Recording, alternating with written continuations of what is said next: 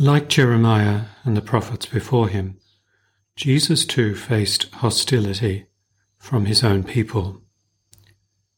In today's Gospel, the crowd in his hometown synagogue quickly turns on him, apparently demanding a sign, some proof of divine origins.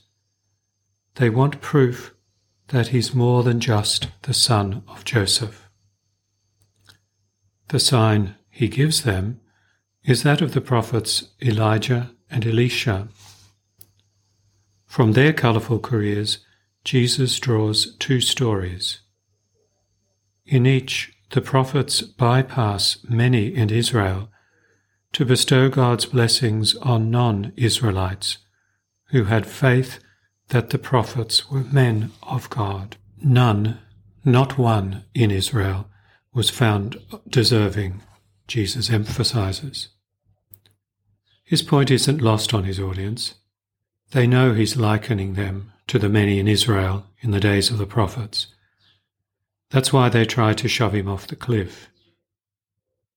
God protected Jeremiah, so the divine nature of Christ protected the human nature of Christ from those who would crush him. And so he slipped through the crowd and walked away. Wouldn't we like more information here?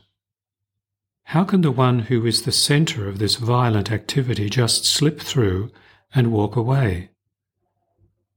Certainly the crowd may not have been unanimous in its desires, so there could have been some disagreement and some shoving between disputing groups within the crowd. This could have given Jesus cover to get away. But if we say that, and that's all we say, then that would be only to apply a natural explanation, something which is dangerous to do with Holy Scripture. When Jesus wills, he is arrested and taken. When he wills, he escapes. Christ, being God, who would die for these very people who in anger wish to kill him now, would rather heal them. So perhaps he allows their rage to be fruitless, so that they might be persuaded otherwise, and at another time. Nevertheless, now is not the time for his death. Jesus is totally in charge and is not preoccupied with the opinions of others or what the world might say of him. His desire is only to do the will of his Father. From another angle, it's not pointless to wonder why they were so incensed with him. Realistically, we will not really know. We can only think of possibilities, of which there could be quite a few. Let me just offer one. It is an unfortunate human quality, the result of our fallen nature wounded by sin, that pride often stops us from accepting something we do not know, something we do not understand, or something we have not thought of ourselves. This pride can lead to quarrels and wrangles, to prejudice, to bias, and to bigotry. There seems to have been plenty of this among the Nazarenes, who could not accept that one of their own might possibly be one of the prophets, and even to have the boldness to claim that he was the fulfillment of the prophets, and therefore superior to them. At the root of this pride, in them and in us, is an unwillingness to hear the truth. Or it could be something even worse, a rejection of the truth. The Nazarenes could not accept that Jesus was telling the truth, let alone that he was truth itself, namely God in human flesh. Unfortunately, our Western societies are riddled with either an unwillingness to accept the truth or an outright rejection of it.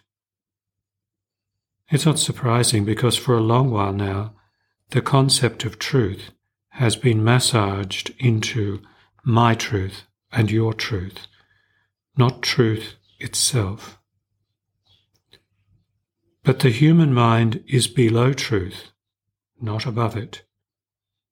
Truth is superior, and the human mind must venerate it, not control it. Such distaste for and even hatred of the truth can be seen in some of the questioning by members of the 2 federal parliamentary inquiries into the proposed religious discrimination bills. Ludicrous claims, posing as questions, characterizing genuine people of faith as ever ready to viciously discriminate against their fellow citizens, are certainly bizarre, but also untrue. Seeking the truth does not seem to matter, nor does being courteous and respectful, but only trying once more to expunge religious faith from the public square. None of us can predict the future. At Nazareth it was not time for Christ's death. Many other events had to play out before that happened. In our own situation, God, in his divine providence, knows what more must be allowed to happen before he acts. This is not unique to our time. There have been multiple occasions in the history of the Church where it seemed like the worst of times, even close to the second coming. But no, God allowed suffering and persecution of his Church, and then some time of peace. We have every confidence that this will happen again, even if we cannot detail what all this might look like. Christ will be hidden among the noise and tension, just as he hid himself among the vociferous crowd on the brow of the hill at Nazareth. When the time is right, he will make himself known to further his divine plan and to achieve the complete salvation of the world. Our job is to remain faithful, to pray, and to witness to Christ the truth. We will be rewarded for our efforts.